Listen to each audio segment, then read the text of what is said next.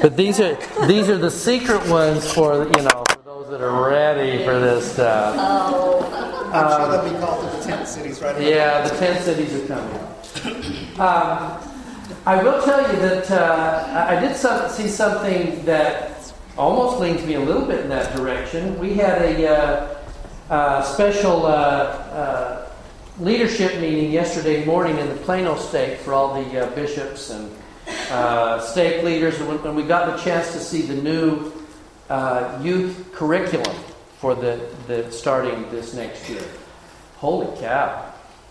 There's a major shift coming here, and it just you feel the difference, with the announcement for the missionaries and all that, and now we get this, and when I was on my mission, we were expected to memorize the discussions word for word. We weren't allowed to deviate. What we would do in zone conferences is see who could go the most lines without missing a single word in the discussions. You got the candy bar if you could reel off the most consecutive lines. Then we went from there to Preach My Gospel, where now they're writing kind of their own discussions based on concepts. And now the emphasis this next year, you take a look at the curriculum, and it's going to be, the emphasis is on building testimonies and beginning to put the emphasis back on them to have them search the heavens for the answers, not coming from us. This is going to be a curriculum that matches where these kids are about to be. Would you agree with that? Yes, and I think that just every subject is absolutely, it's interleaved from our Father. Oh, it is. The Godhead for a whole month. Yeah. January's topic will be the Godhead all January. But if you are a parent or a youth leader, there's no way you're going to be able to sit in sacrament meeting and look through the manual because the manual's online. And if you're going to be a youth leader, you're going to need to, let me just suggest, you're going to need a tablet or some way to be able to, because the videos are incredible that they're producing with this. There's this major jump that's about to happen. Okay, so I just came away from it so impressed. Yeah. All right, we have one in Allen. The church across from the Allen East building had on their marquee, "Our Mormons Christians come Sunday at whatever time and to find out." And with an arrow across the street? No. Okay. So we have there's a little Yahoo group that's going in Allen. It's called LDS Friends Allen, and we just kind of put out information and ask questions and stuff. Somebody posted on there, "Hey, this is going on. What should we do? Should we go over there and listen to what they have to say?" And anyway, and so I just responded saying, "Let's leave it to the State Public Affairs Committee to handle it if the state presidency wants them to." And they did respond. The State Public Affairs responded. They were aware of it and they were working on it. Okay. So I found out that President Jones did go to the meeting. Oh, good. And just made himself available. If anybody's got any questions at all. Exactly. So. Yeah. I don't think Stacy's on that committee anymore. Stacy would tell them exactly what she does. I'm just going to say that's mild compared to when the temple was built here in Dallas. Yeah. The church close to us, on their marquee, had Mormons and other cults meeting. That's why the groundbreaking for the Dallas temple was a secret. There was not any advance notice because they didn't know what kind of. They had to make the little, what do you call those, spires or whatever, shorter because they were in the original plan they were taller than that church down the road. We've come on. This has been an interesting year, church-wise. Yeah. This is just an observation question kind of thing, but I have noticed that Mormon churches or our churches don't have the big marquees or the big signs up when identifying. You kind of have to hunt for the little writing on the Jesus Christ of Latter-day Saints. Is there a reason for that? Is that people are just fearful? That's really a good question. I think that's been more tradition and cultural. How we've always done it. Yeah. In some ways, it's kind of the same reason we don't have the cross on here, because we could. That I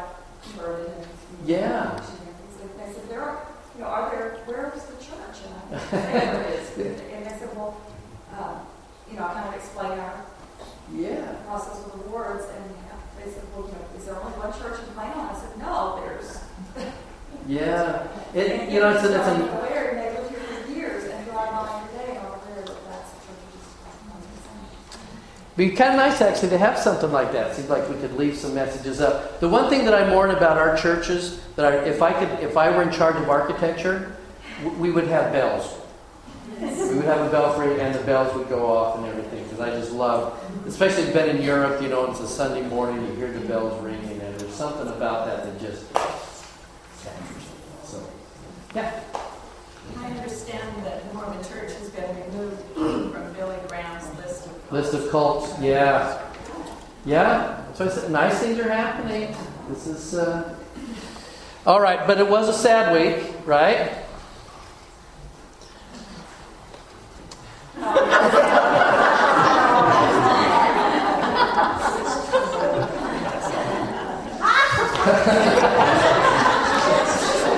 Kind of got it. I saw a comic this morning. There was two Mayans standing there looking at their Mayan calendar, and the caption of the box was, finally the Mayan calendar is spelling, and one is asking the other, why does it end in 2012? And the other one says, no more Twinkies. The Mayans knew about the no Twinkie thing. Yeah, that's funny. But if you do have Twinkies in your home, leave them as is. They're very valuable. And I think they last. I think you put them in your 2-year supply, and you never have to replace them. You know, 1,000 years, somebody will be digging up stuff, and they'll find Twinkies intact. Okay, and then there was this one.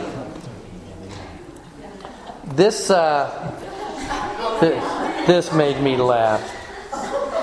In an unusual encounter during his morning route, a 14-year-old paper boy says a goat knocked him on the ground and chased him up a tree. Smithfield resident Jackson Gessel said he was delivering papers Tuesday when a goat approached him from the side and headbutted him off his bike. It just freaked me out when he stood up on its hind legs and just wrapped his front legs around me and pulled me off. He had seen a shape in the morning darkness and didn't think much of it at first, passing off as a dog. Can you picture that? It's like this 14-year-old riding, and it's like, here comes this thing in the darkness. Then he said it started making a grunting noise, and he saw the goat approaching him. The goat chased the teen up the tree, and the two looked back and forth at each other for about an hour. Now, I want you to picture this really firmly, okay? Paper boy with his bag, up the tree, goat. The teen says the hour-long standoff ended when the goat started chasing girls passing by. Gessel said he jumped down from the tree and grabbed the goat's collar to help them. Smithfield police say they got a call from Gessel's parents reporting he was overdue, and from residents reporting a boy struggling with a goat. Could these be related? They might be. Okay. He kind of had his paper bag in the tree where he was. He was delivering newspapers, and he was about halfway up the tree, Smithfield police officer said. Okay, ready for this? The goat, Voldemort.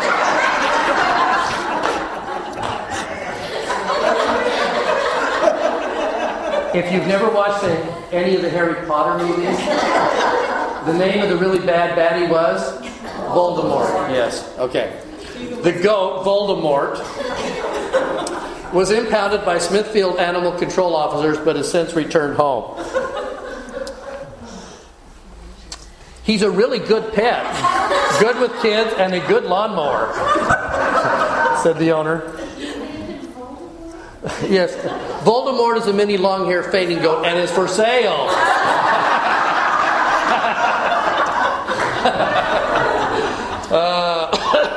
Oh, there's such a story here. Somebody happened to scare it and would have fainted. Well, I know, it should be a fainting goat. You should go, and it'll go. My secretary didn't know, I read this to her, and she didn't know about fainting goats. And I just had her go onto YouTube and pull up some movies of fainting goats, and she was laughing for the next hour. She just kept playing these videos of these fainting goats. So, all right. That said, it could be a picture. You're wondering if that was a picture of him? If not, it should be. Especially if it's Voldemort. So, all right. Now, I want to start with a question, because that's going to lead into section 103. Somehow we got crosswise with sending the information out, and we'll get the things posted to the website. We start with the Book of Mormon. You remember when Nephi goes in to get the plates, and he leaves the boys by the wall, and he's going to go in, creep through the streets at night, and then he runs across Laban. And it says, I came to pass, I was constrained by the Spirit that I should kill Laban, but I said in my heart, never at any time have I shed the blood of a man, and I shrunk that I might not slay him. Okay, now, there's a dilemma here. Why would he think that he wasn't supposed to slay Laban? Thou shalt not kill. In other words, I have something from the Scriptures that says this, and the Spirit is telling me to do something different. So let me take that one step farther, though. There may be times when, what would happen if the Scriptures say to do one thing, and the prophet is telling you to do another? Which one do you do? So in other words, living prophets are more important to us than dead prophets. Okay? Which means, and this is where it would sound just a little bit harder to sometimes get your head around, that a living prophet is more important to us than the Scriptures. And if there is a discrepancy between living prophet and Scriptures, we're going to follow the living prophet. Now, isn't that a little shaky? Yeah. Wouldn't that scare a number of people around us, even people within the church, that says, yeah, but the Scripture says this is the way it's supposed to be. And Paul said this, or Peter said this. What do we do? I would say that in this new curriculum, they are actually citing more current references and not really going back to what Brigham Young said or kind of the older prophets. It's a lot more. Yeah, and one of the reasons why it is the new curriculum that they want to do it online is that they can actually upload information from the most current general conference to here. So we're actually going to be pulling from much more current. Okay? Now, does that scare anybody a little bit sometimes? Well, this wasn't a prophet telling him to kill Laban. This was personal revelation. So this is even scarier, right? Yeah. What if the Spirit is telling me to do something and it's different from the Scripture? Or it's different from the prophet. Yeah. It's even scarier. I've got polygamy issues in my family. Yeah. And this is we've debated this to death. Oh, yeah. People have asked, are we going to go after the polygamy thing? Yeah, we are. We're going to talk about that in the spring. Yeah. That was the big problem with the Jews at the time of Christ. Yes. Except Moses, they would have ancient prophets and dead in ancient scriptures. We like the old ones. Except anything new. And which is the same problem people not members of the church today often have with the restoration. Right? Yeah. Old scripture is fine, new stuff, no. Dead prophets and apostles, yes. New ones, absolutely not. Old revelation, yes. New stuff, no. Yeah. It's the same exact problem. And even Christ told him at the time, at his time, he said, you say you lived in the days of your fathers, you wouldn't have killed the prophets, but you would have. Yeah. You know? That's right. And that is the battle. And I think that we're about to see that was a struggle for these saints as well, in that something from the Scriptures or Revelation says one thing, and now we're being told to do something else. Which one do we believe? Yeah. But the Scriptures are words of prophets teaching people from a different time. Yep. And our current prophet interprets it for our time. But you know what? I know President Monson a little bit more closely than Paul or Peter, and I know his quirks and stuff like that. And so sometimes, because we know their warts a little bit more, they're more human, they seem more fallible, and we're going to have a harder time. And by the way, this is the way we've always done it. So I think this is one of those times when we really have to look at it and say, what do I believe? Yeah. I think this is going to be one of the key issues when it comes up again the Mormon Church against the rest of the Christianity. Absolutely. Coming from my perspective, Yeah, right. The Bible was it. It was sola scriptura. It is the word. It is the authority. And this other is not the word. And so how we get around that, I don't know. Well, and see, that's one of the reasons we talked about it before. The part of the problem with the Book of Mormon was not anything of what was inside of it. The problem with the Book of Mormon was it existed. It was another set of scriptures which flew, and it could have been an empty book.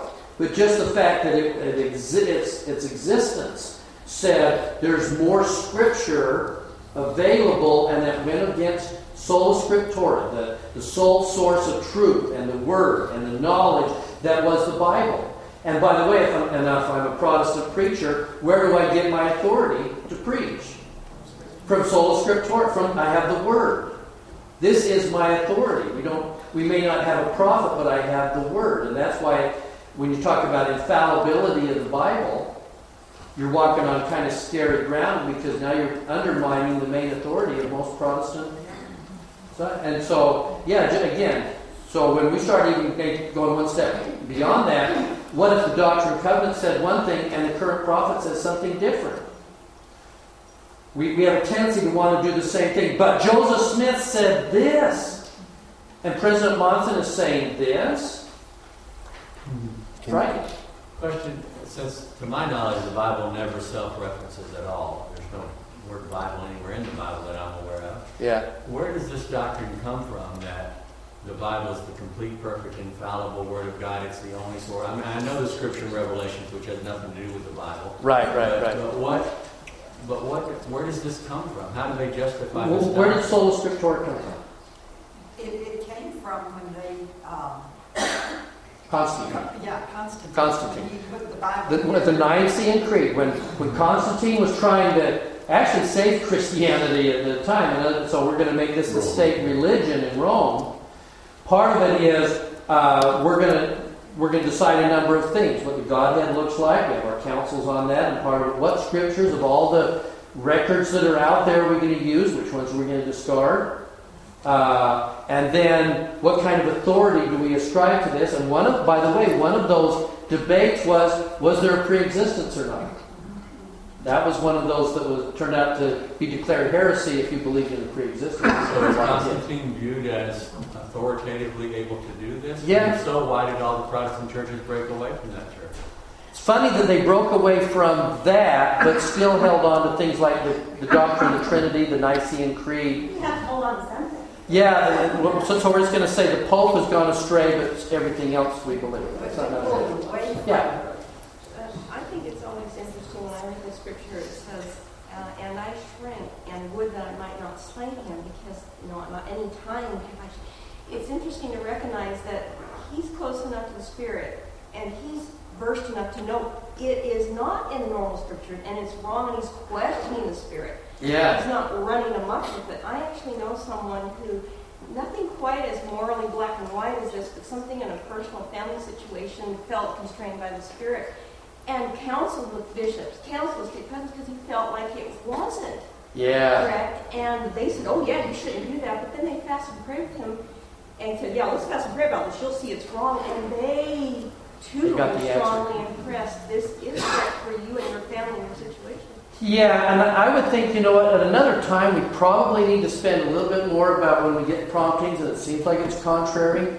But what I really want to emphasize today, because this is one of those moments when what happens when the current prophet is telling us something different from what's in the Scriptures. Because this is what the brethren were up against. This was the problem.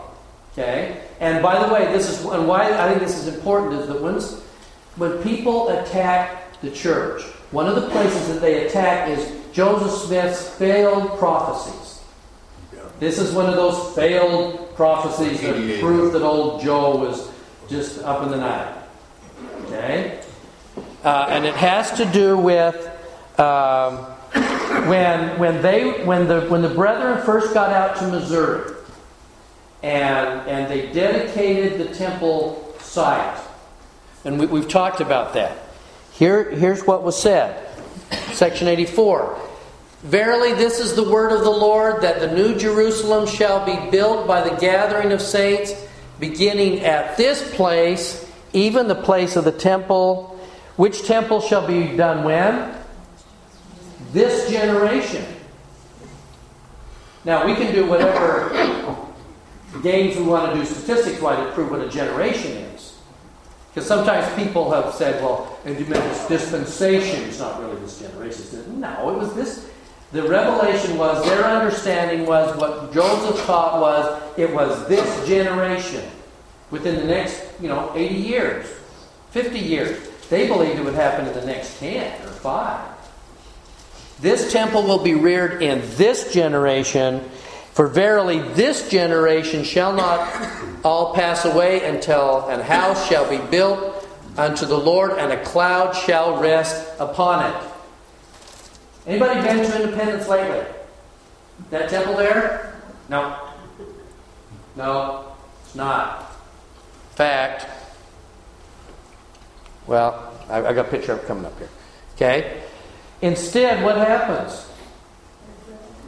We were driven out that area. Beginning in 1833, the very week we were dedicating, doing the groundbreaking in Kirtland Temple, the saints began to experience a lot of persecution in Jackson County. Anybody know why? Where'd the persecution from Jackson County? Why did we run into that? Church historians? Yeah.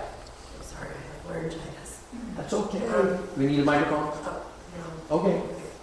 Part of it, I think, is that they were not that well advanced there, and this group of people came in politically, and they were culturally more farther ahead, I guess, than the people that were there, and they were taking over the local government. They were afraid that they were going to. Independence was being settled mainly from those in the South that were coming up and settling that, but they were kind of it's the Wild West, it's the frontier. Yeah. Wasn't slavery? And because they were from the South, they had a predominant way of viewing it, and they were very much pro-slavery. Okay? A lot of the church members were coming in and had attitude? An attitude that this is our land, and you're here now, but you won't be forever because this is our land, and we won't really deal business with you that much because we really don't want you here in the first place, and this is our land. Well, not only that, but our businesses, we're living the United Order, so we're supposed to be shopping at the Sidney Gilbert store and the Newell K. Whitney store, and we're shopping at the Edward Partridge store. We're not doing yours. And you're right, we did come in with kind of an attitude that says, this is Zion. And we're the chosen saints. It's like the Israelis and the Palestinians right now. This is my land. When everybody's fighting over this thing, and you get this mix of stuff. But we did go in with an attitude that only the pure in heart, and you ain't it. I've seen your horse racing. There was a lot of gambling going on, and the saints were necessarily participating in the gambling. Yeah. And also you have to remember that those people that were there first, they were there when it was even more of a wilderness. Yep.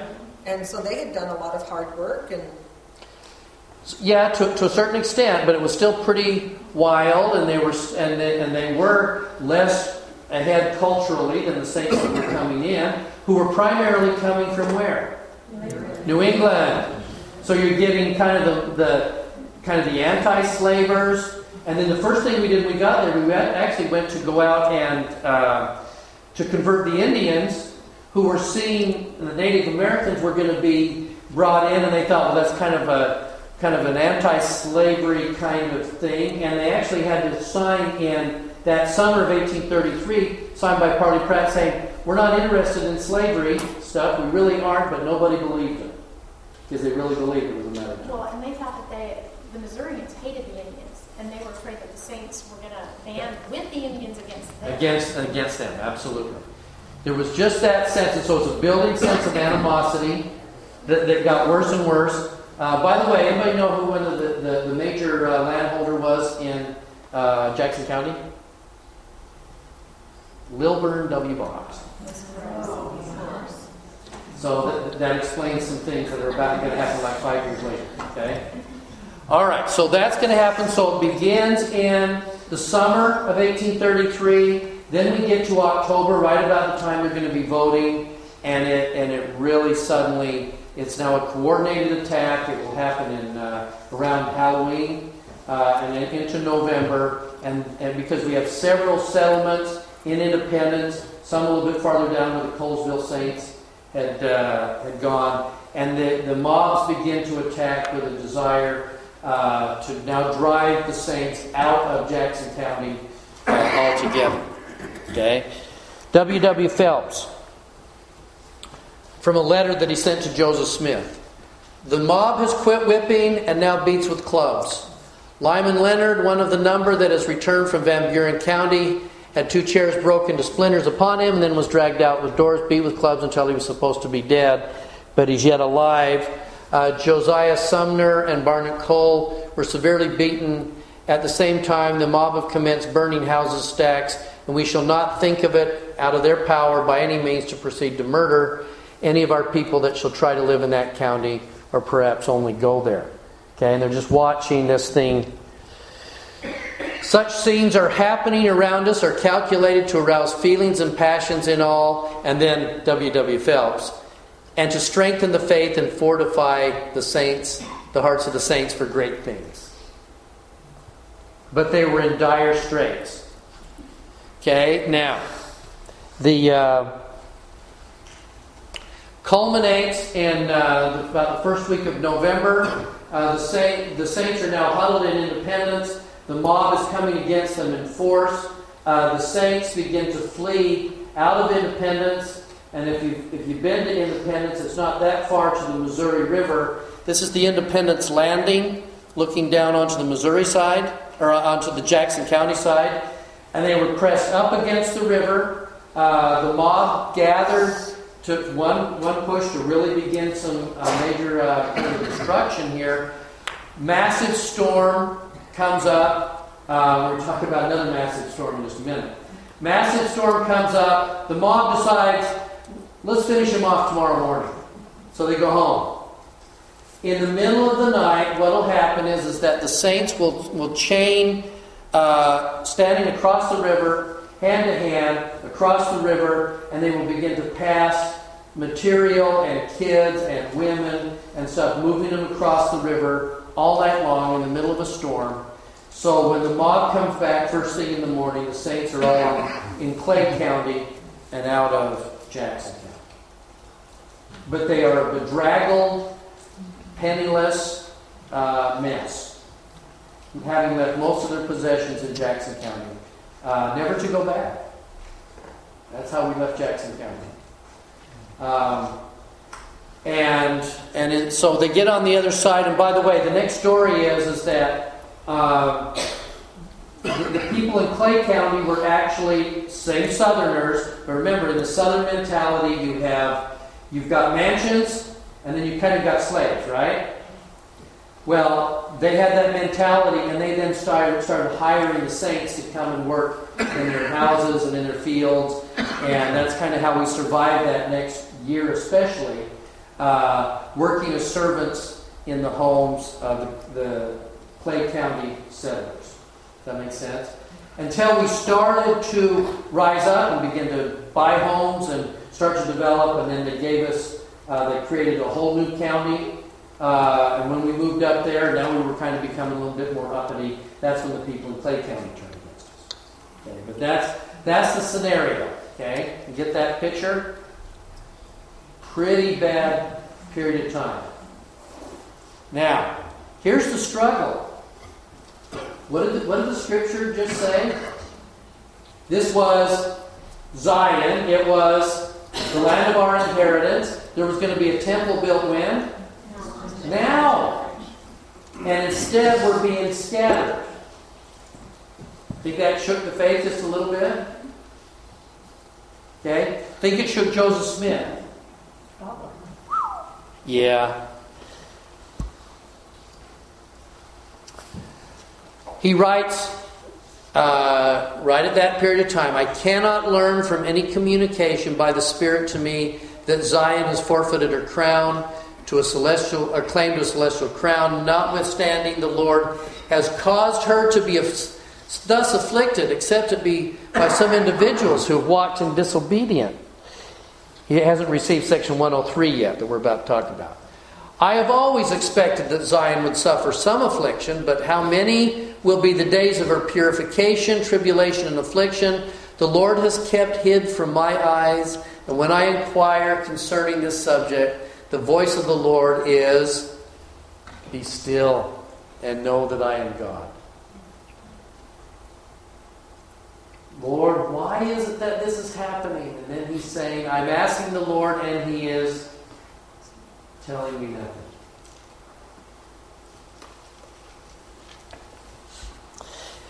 Now there are two things which I am ignorant, that the Lord will not show them unto me, perhaps for a wise purpose in himself, and I mean in some respect, and they are these. Why God has suffered so great a calamity to come upon Zion, and what the great moving cause of this great affliction is, and again, by what means he will return her back to her inheritance with songs of everlasting joy upon her head. I think some people would look at that and say, the Lord's not answering our prayers. Right. But he is. He's saying, be still and know that I'm God. I'm in charge. Yeah. Have faith. Yeah. Have patience and trust me. And so that's a powerful answer, but a lot of times it's not the answer we want. So we think he's not answering our prayer. Yeah, and it's hard. Isn't it hard when we're sitting by a hospital bed? And it's hard when we're watching kids rebel and leave us. And it's hard when we lose a job and we're not being able to meet our bills. We're having to humbly sit in front of a bishop and say, I need help. Interesting that he doesn't, although he's sorrowing and wondering about, why we're being afflicted and how long, but he never loses faith that they will get the inheritance. It's just a matter of, okay, when, God? We'd just like to know when. Yeah, so he hasn't lost faith in that part, but it made no sense because this was going to be the land of their inheritance, everlasting inheritance. And the idea that they would be swept off of the inheritance is more than he can comprehend.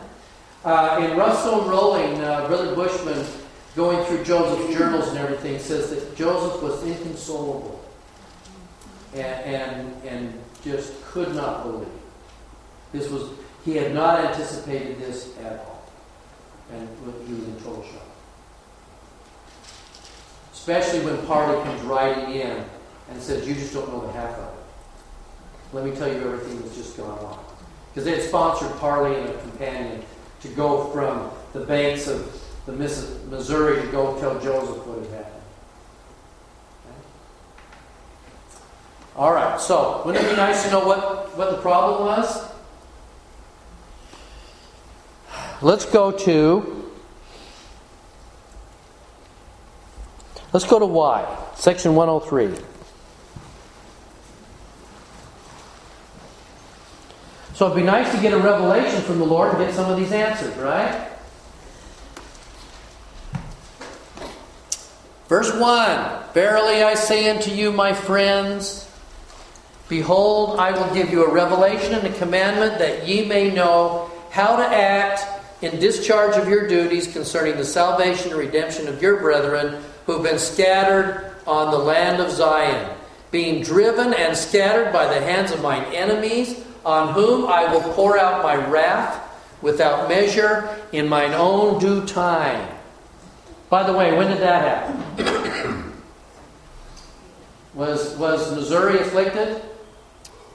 In the future? Yes, absolutely. Civil War. Yeah, I went back and read some of the battles in and around Independence. It was a mess. So his own due time and this time turned out to be 30 years. Okay. Now look at verse 3 and 4. For I have suffered them thus far, that they may fill up the measure of their iniquities, that their cup might be full, and that those that call themselves after my name, the saints, might be chastened for a little season with a sore and grievous chastisement. Why? Didn't listen. Yeah. Because they did not hearken altogether unto the precepts and commandments which I have given them. Orson Pratt would write in Salt Lake, we had no idea just how important it was that we obeyed every single precept the Lord had given us. Now, here's the harder part. Generally in the church, when we talk about tribulation, we like to talk about tribulation, and the reason you're going through tribulation is why? What are some of the reasons we come up for tribulation? What's that? Yeah, it's part of a growing experience. It's in our best interest. Why else? It's funny how often we don't get to the I did something wrong part. We're really good. Yeah, we're really good at, well, other people have their free agency. You know, and as part of living in this world, and you know, if you're going to be in a vineyard, you're going to get grapes on you kind of thing. And if you're going to be in this world, you're going to have tribulation because that's part of what happens. And it's because the Lord is shaping you and molding you for a future purpose. That's why you're having tribulation. Okay, but what were they doing? Did they know? Yes. Yes. Because in this case, the Lord is saying, you're going through tribulation. Why? Because you messed up. There is nowhere else to put this. These are mine enemies. They are going to receive retribution for the horrible acts that they are causing to come on my saints. But I wouldn't give them power to do it only because you messed up. How did they mess up? Okay, there's the question. Verse 5. Verily, and what we're going to find out, this is the fact that we are not in Jackson County now, well, we are now more, which by the way, the new temple that we just built in Missouri is where? Liberty. It's just on the other side of the Missouri,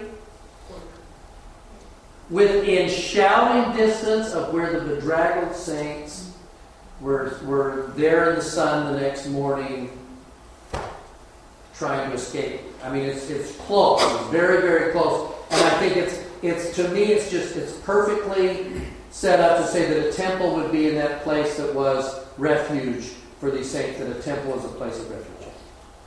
It's interesting because we don't like to talk about doing things wrong and being chastened. But you look at the Book of Mormon, and that was a consistent, the Book of Mormon was written for our day. So, we need to pay attention to that as well, and that they were consistently chastened by their enemies, with a chastening that they wouldn't have had to go through had they simply done what he asked them to do. Right. And we're going to find a failure on two parts. And I'm talking, this is the failure, the first part. This is the saints in Missouri. Then we're about to talk about a failure of the second part. And that's the rest of the church, because the rest of the church also failed in their duties. This is a bright, happy, cheery lesson. And you will enjoy it. Yeah, now, we talked earlier about some of the reasons why the Missourians would act. We're talking about natural consequences. Yes. And that the Lord will use natural consequences. And isn't it interesting that the Lord can say natural consequences because he says, I want to fight your battles. I know that the Missourians don't like you very much. Let me fight your battles. And I will fight your battles, but if you will not do certain things, I cannot. Not only will I not, but I cannot. There's some consequences that will come as a result of this. Okay? So, what was the reason? How come he would let this happen to them? What had they done wrong? I have decreed a decree which my people shall realize. They don't get it yet. Insomuch as they hearken from this hour unto the counsel what I give. For they shall, if I have decreed it, begin to prevail against their enemies from this very hour. You could still be returned. This was not a fait accompli yet. They could have potentially been back in Jackson County. And by hearkening to observe all the words which I, the Lord, shall speak unto them, they shall never cease to prevail until the kingdoms of the world are subdued under my feet. Look at verse 8 though. But insomuch as they keep not my commandments and hearken not to observe all my words, the kingdoms of the world shall prevail against them. What was their problem? They were sent to be a light unto the world and to be saviors of men. And inasmuch as they are not saviors of men, they shall be as salt that's lost its savor. Now, we've talked about this before. How long can you keep salt? Forever. It's like keeping Twinkies. You know, they just don't go away. How does the salt lose its savor? It has to be contaminated. It has to be mixed with other things. It needs to know if it is no longer pure, it's lost its savor. That's how salt in and of itself will stay pure. It's only when it's contaminated and mixed with other things that it loses its savor. Okay? Now, who was entitled to go up to Missouri and receive their inheritance? The sinless, the pure in heart. This is Zion. What is Zion? Pure in heart, and we're going to be one heart, one mind. We're going to be perfectly united. What was required of the saints? If I'm going to call the Walcotts to Missouri, what am I going to require of you? You're going to now leave Kirtland. You get to go off to Missouri. You get your inheritance. Whoa, your inheritance. But what's going to be required of you? Live the law of consecration. First of all, you've got to live the law of consecration, which means you consecrate everything you have, your time, your talents, your efforts, but especially everything you got. Now, what if you say, I'm going to consecrate everything I've got except my racing bike, which I really like. I'm going to consecrate everything I've got, but I really like my laptop, so the bishop doesn't get that one. You consecrate everything you've got, but there's a teacup that you really love that you got from your grandmother, and that you cannot consecrate. And to be a light to the world, you have to be outside yourself. You can't be closed in a little knit group. You have to get outside who you are and be a light to others. Yeah. They weren't doing any of this. And we talked a little bit last time. There were threatening letters going back and forth between the leaders of the church in Missouri to Joseph. How come you're not here? We think you should be doing better. What's wrong with you? How come you guys aren't doing this? And we didn't want to consecrate this anyway. And we think the bishop's being arbitrary in the way he's doing this. And there's a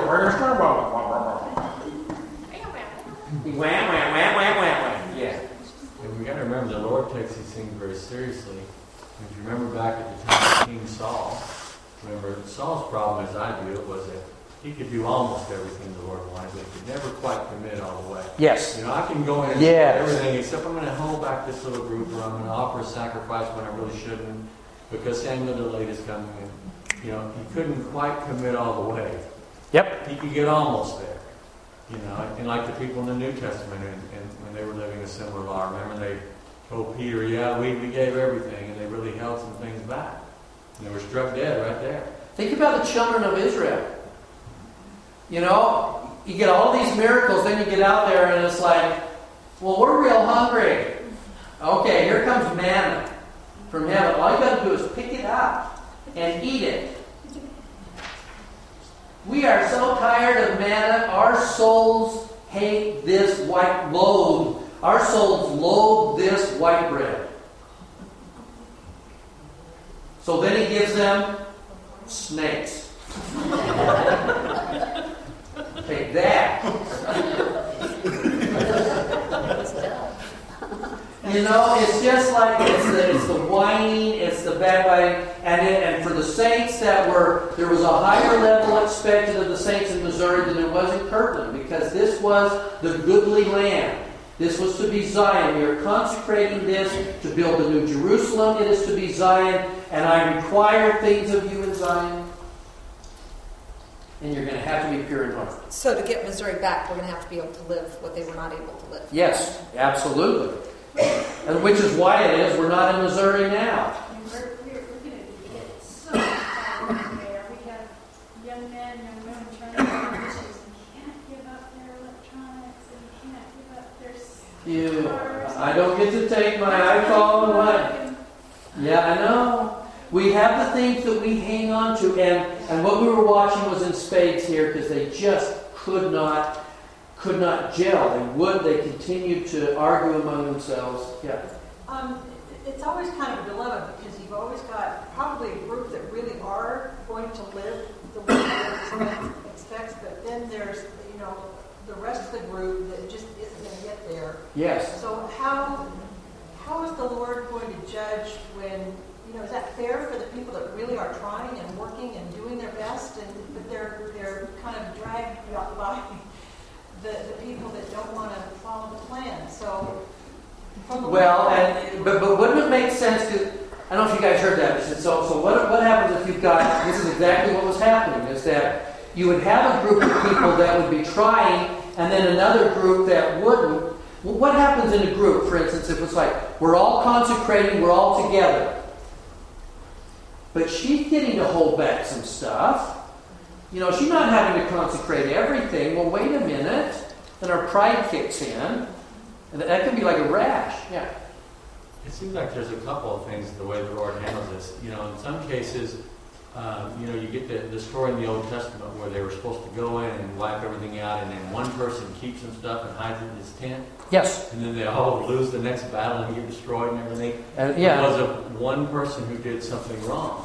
Then on the other hand, you hear the Lord say, I'll spare this whole city for the sake of the few righteous people that are there. So there are those times. Yeah, exactly. I don't know if it's that clear, but I think the problem that I have had in looking at this is there's always those people that like to suck everyone dry and not do anything productive. Yes. And I know some family members who just never they just think everyone should take care of them and they shouldn't have to work a real job and they shouldn't, you know what I mean? We all know some of those. But what struck me one day finally was that if Zion comes, they will not be there either. Or that they will begin to see that their eyes will be open. And Right. But just like I'm not going to be there if I let that bother me, they won't be there because they're not doing their part either. They're not consecrating everything they could. And Zion is going to require a complete unity of heart and mind, and that's why we have quorums, and that's why we have classes. We're still training. We're still trying to get us there. Yeah. Does that mean then that the law of consecration is still there, that we have to attain that before our Zion will come? I don't think there's any way Zion will not run on capitalism. I mean, we talk about the evils of socialism. Brothers and sisters, Zion won't run on capitalism either, because capitalism runs on greed, basically, and competition, none of which exists in Zion. And so there's a mindset that's going to have to be there. Now, so take that idea, because part of what Joseph was told. Let's look now at verse 15. 14. If they pollute their inheritance, they shall be thrown out. That's what happened. For I will not spare them if they pollute their inheritances. Okay. 15. Behold, I say unto you, the redemption of Zion must needs come by power. Okay. Now, because here comes the promise now. Yeah. Is there a reason why Joseph's back in Kirtland and not there in Missouri? That's exactly what the people in Missouri kept asking. Is there a reason why Joseph is in Kirtland? Joseph stayed in Kirtland. Why? the Lord commanded him to stay in Kirtland because the Lord, and at the time he didn't know why either. But then it became very, very clear because they were going to remember at the same time that they were going to build the Kirtland Temple, July 1833, we're going to dedicate the footings for the Kirtland Temple. We've given the plans for the 24 temple complex to Missouri, who weren't really following up on it. But Joseph was told to stay in Kirtland, and then he understood why, because had he tried to stay in Missouri, they would have lost everything there. That was why. At the time, and I can show you in the Revelation when the Lord says, stay here. Don't go there. Joseph really wanted to be in the goodly land. He wanted to be in Missouri. The Lord told him to stay there. There was a reason, and that's because the fall was coming.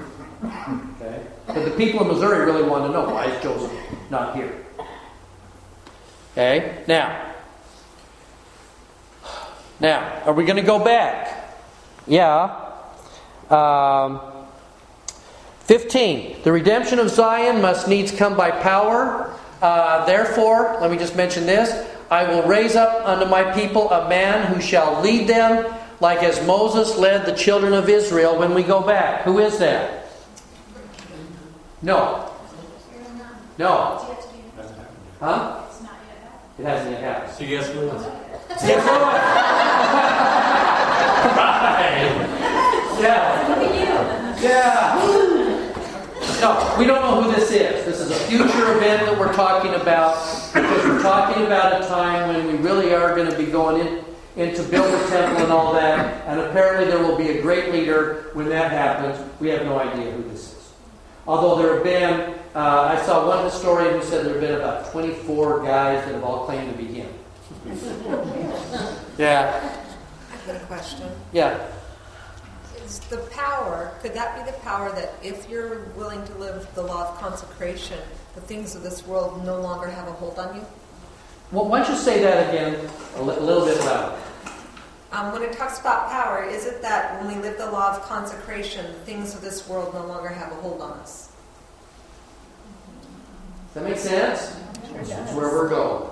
Because we want to make this about armies and banners and and strength and everything. And he says, the redemption of Zion must needs come by power. What power? Personal power. That's what the new youth program is all about. It's filling them with the power to understand the guidance of the Spirit and to understand the power of heaven, like we're talking about in section 93, where we become a cleansed vessel, and He fills us with His power. That the power of the temple fills us as it would a temple, and we become that power and that light unto the world. Don't make this about ours. Because they misunderstood this as well. 17, for ye are the seed of Israel, and out of the seed of Abraham, and you must needs be led out of bondage by power and a stretched out arm. Okay? We picture children of Israel. We're picturing plagues. We're picturing all that kind of stuff. Think personal. Going back to the theme of power again here, you drop down here, led out of bondage by power. Bondage to what? Bondage to the things of the world. Yes.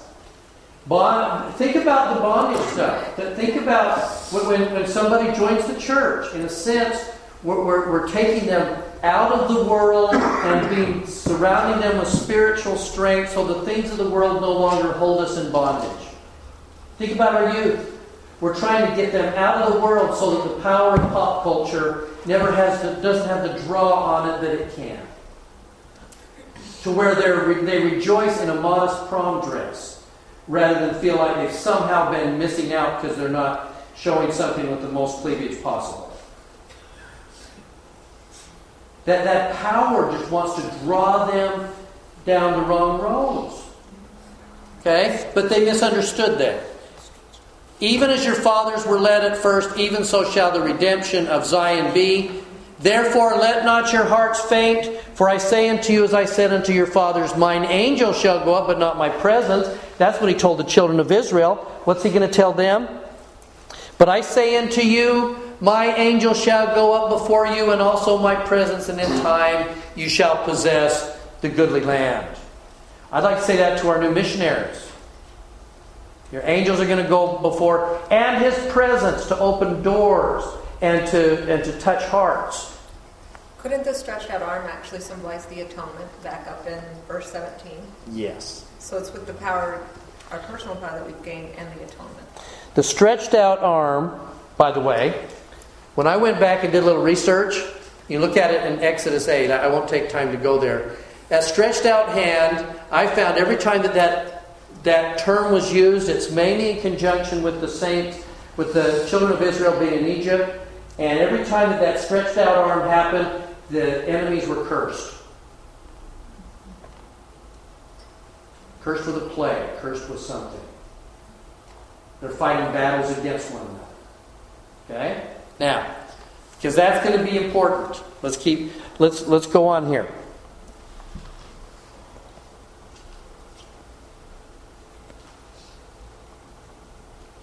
Now, so what happens here? The brethren are all going to all get together. Parley shows up. Joseph, here's what's going on. This is now March 1834. How do we get these saints back? And by the way, Parley and W.W. Phelps and some of the others had gone to the governor, Governor Dunklin. And Dunklin said, I don't have the power to kind of like go against this mob. But you know what? If you guys would have put together kind of an army, maybe we could help restore by force the saints back in Jackson County. So Parley rode like crazy back to Kirtland. Governor Dunklin said that we're supposed to assemble something, and if we would show up with a group that maybe we could actually... Dunklin was the governor of Missouri? Yes. Maybe we can then get him, we can get these saints back into Jackson County. Okay? Joseph is inquiring in the Lord, and here's what he's hearing.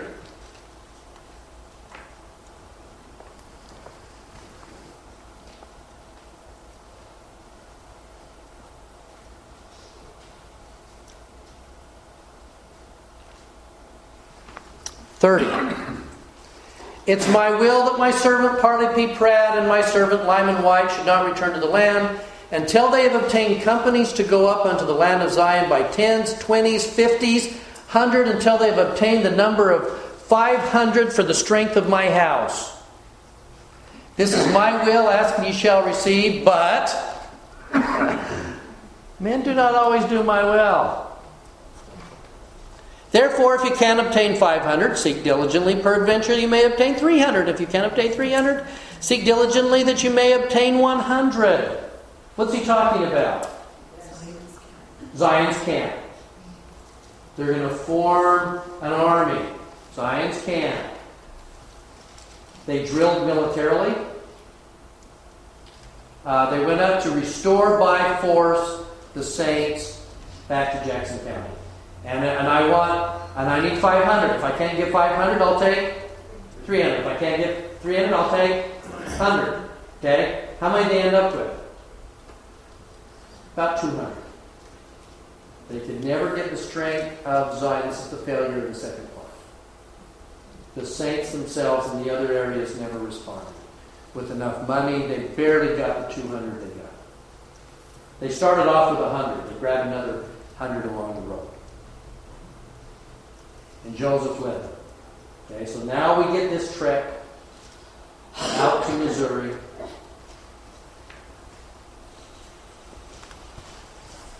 How'd that go, by the way? Not too well. No, it didn't. How come? Hey, you get a bunch of guys together, one place to poker. And did. They started to bicker. They started to fight. They started to grumble.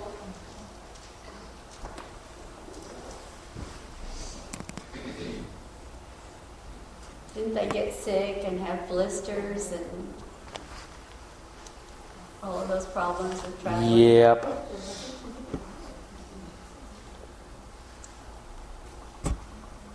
Let's see if we can get this to.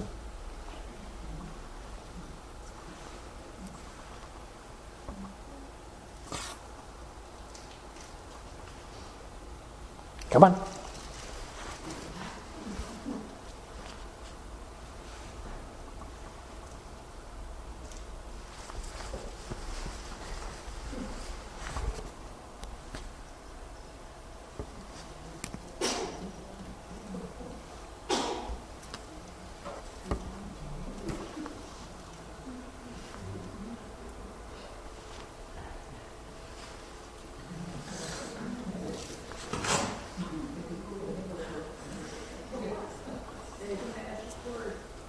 Is there a magic word?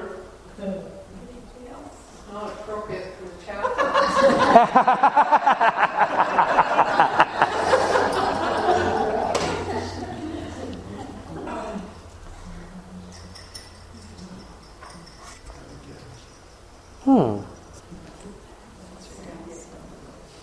Alrighty. We're gonna.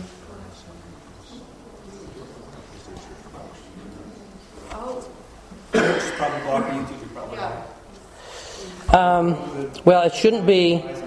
It shouldn't be. Turn off your Wi-Fi. It shouldn't be Wi-Fi. It should be downloaded. Right. Is the problem?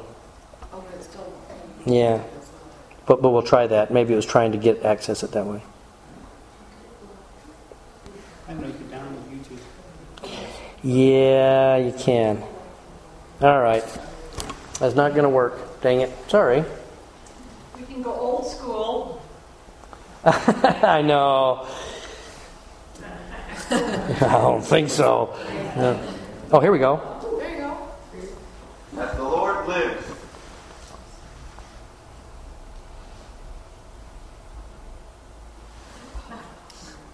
I must be getting more. Getting more.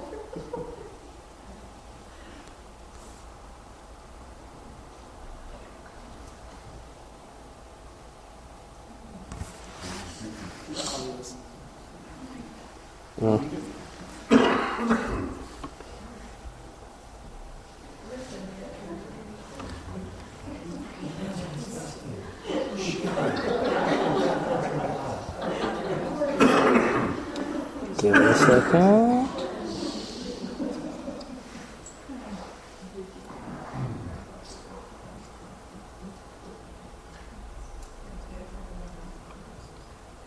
As the Lord lives, this camp will suffer a severe scourge because of wickedness.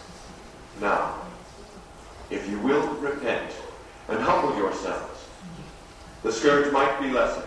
But if not, I say in the name of the Lord, we will die like sheep with the rot.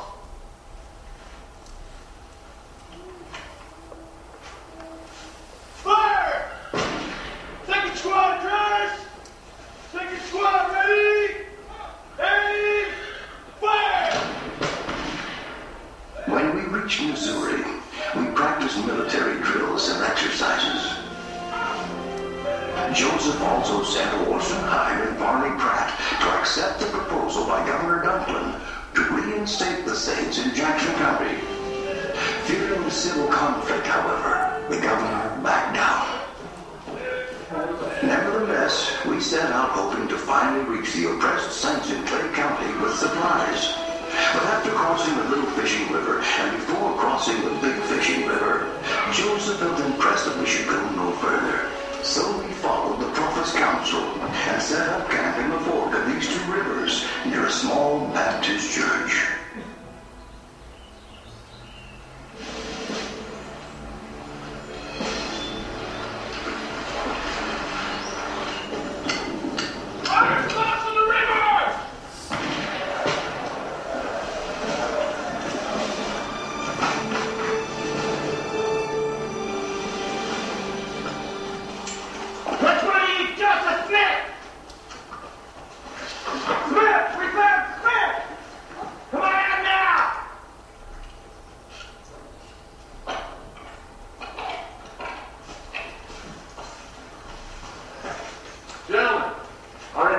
Are peaceful and honest. Get the fuck alive! Live, fellas! You're gonna be dead before the night's through! I got over 300 victims, and we're gonna slaughter every last 20 of them.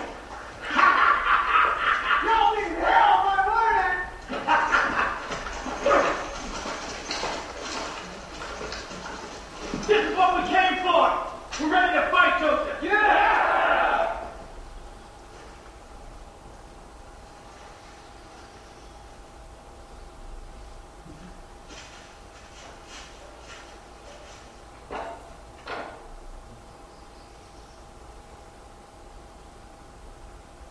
The Lord will protect us, brethren.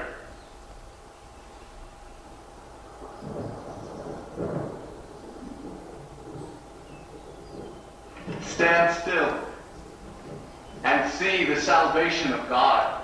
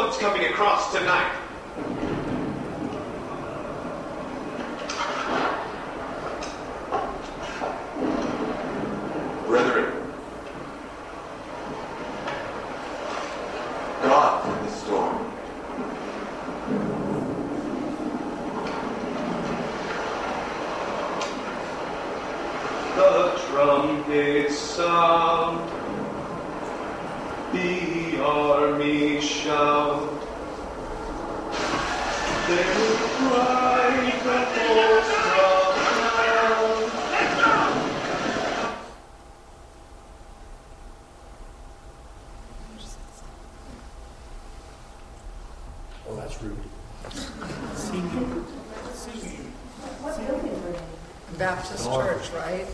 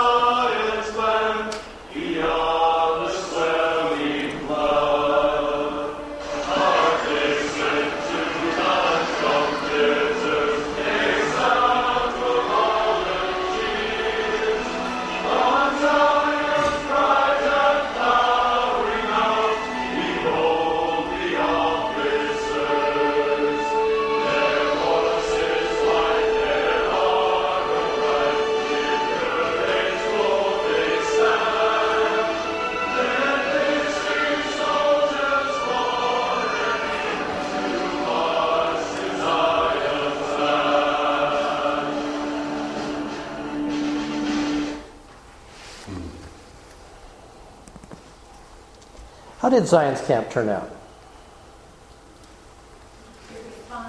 Do we ever fire a shot? No. Ever.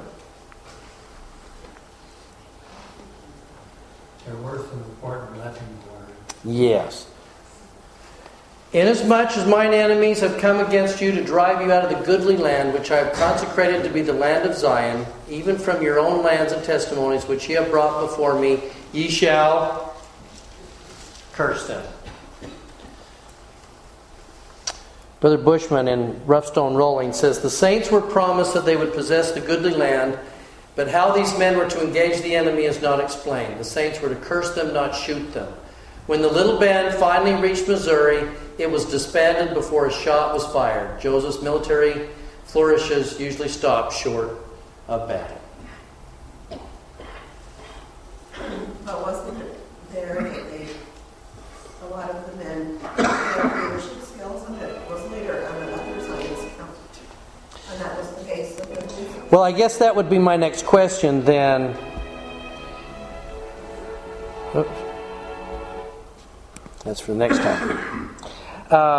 So again, this is looked at another one of those, this is a Joseph failure kind of thing. They never did go and actually drive them out. But he was only supposed to curse them, and so the good that came out of Zion's camp was, first of all, when they got back from Zion's camp, this is when he actually formed the first quorum of the 12. He found his leaders. And he found his leaders in Zion's camp. Okay? Zion's camp served another purpose, by the way. And that was that here was, if you listen closely, they were organized. The Lord's telling them how to organize, right?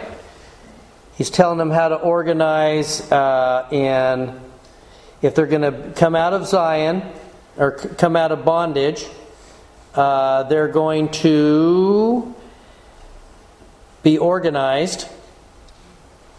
Here it is. By 10s, 20s, 50s, 100, until they have obtained the 100 of 500 of my strength. Okay? Did we ever do that again? Where? The Pioneer Trek was exactly this. Okay? And the Mormon Battalion as well. Yeah. But so, in other words, this was also a leadership training for those that would make another trek about 13 years later. About how to organize and how to take care of a group and things like that, and how to be united while they did it. And I think Joseph, and I think Brigham Young, by the way, on that trek, I've mentioned before that even on that initial Pioneer Trek, 1847, that there was a point by Chimney Rock where Brigham saw the same thing going on among those saints as he had seen in Zion's camp. A lot of dissension, too light, not together, and he told them that he would go into the Salt Lake Valley with a group of 5 Gentiles rather than them if necessary, but he wasn't going to take them in because he'd seen what happened during Zion's camp. Okay? So again, it looks like a failure. And it could have been a success, but still, they never went with the amount of people that the Lord asked for. They never came with the amount of strength coming from the surrounding saints. And their tribulation, there's nowhere else to put it, but it was a result of their own action. That's hard. It's hard to hear. Okay? But they wouldn't have had that mighty show of power that God was in control of that. Had they not? No. The Lord had a way of consecrating their efforts in a way that was going to bring them power. Okay, now, let me, in the remaining moments, though, let me just finish with this. This is section 105.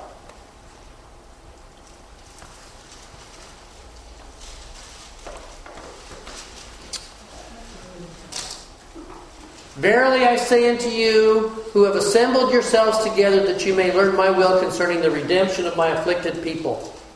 Behold, I say unto you, were it not for the transgressions of my people, speaking concerning the church and not individuals, they might have been redeemed even now.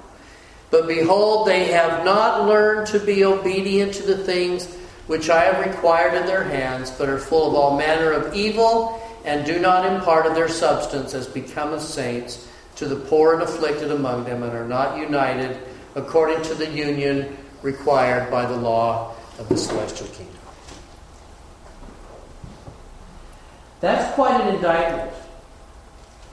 Now, we have not yet returned to Missouri in force, have we not? The problem is that we're still not there yet. We're still not there yet.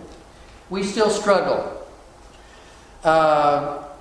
We do not impart of our substance as becometh saints. I love that phrase. There are things I require of saints, and what I require of you is your ability to impart of your substance. And I think that's more than just money or material possessions.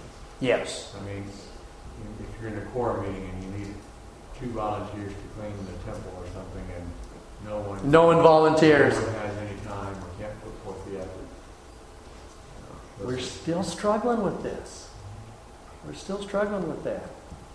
Now, the beautiful thing, though, and I think it's an element of grace here, because we're going to be talking very soon about the fact that these imperfect, straggling, descending, struggling saints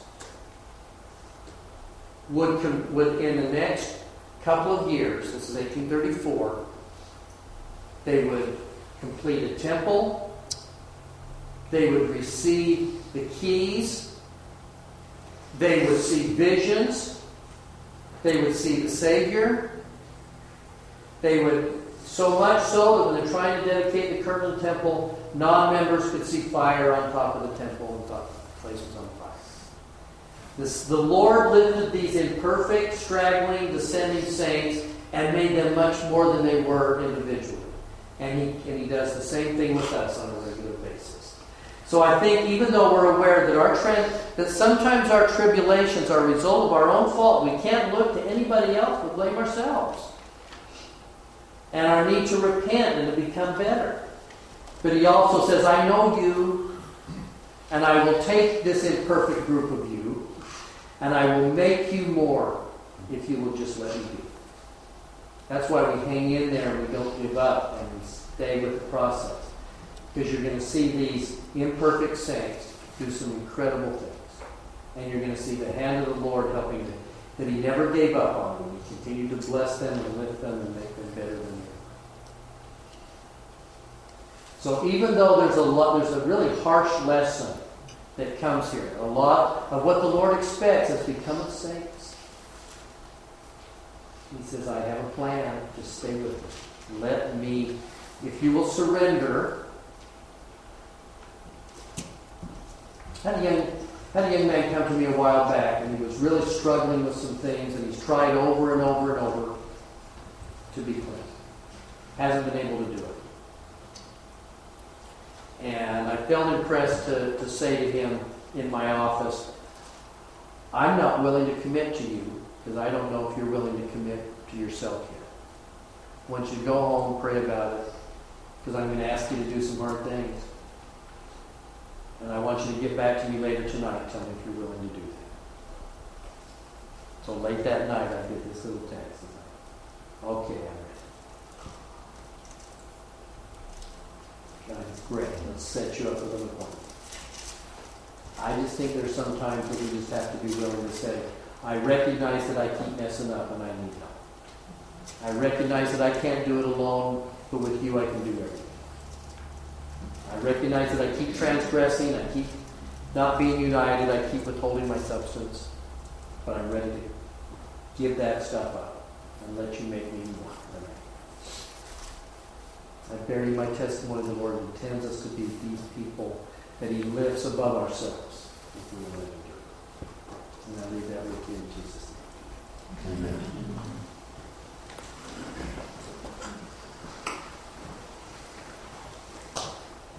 Our dear Father in heaven, we're grateful for this time of spiritual strength, that we can meet together and discuss the principles of the gospel and the lessons learned. Help us to apply those lessons to our lives so that we can become who you need us to be as a light to our brothers and sisters in this world. Please watch over us this day. Help us to have the strength that we need to do all that is required. And we say this in the name of Jesus Christ. Amen. All right. Have a good Thanksgiving. And see you next week. We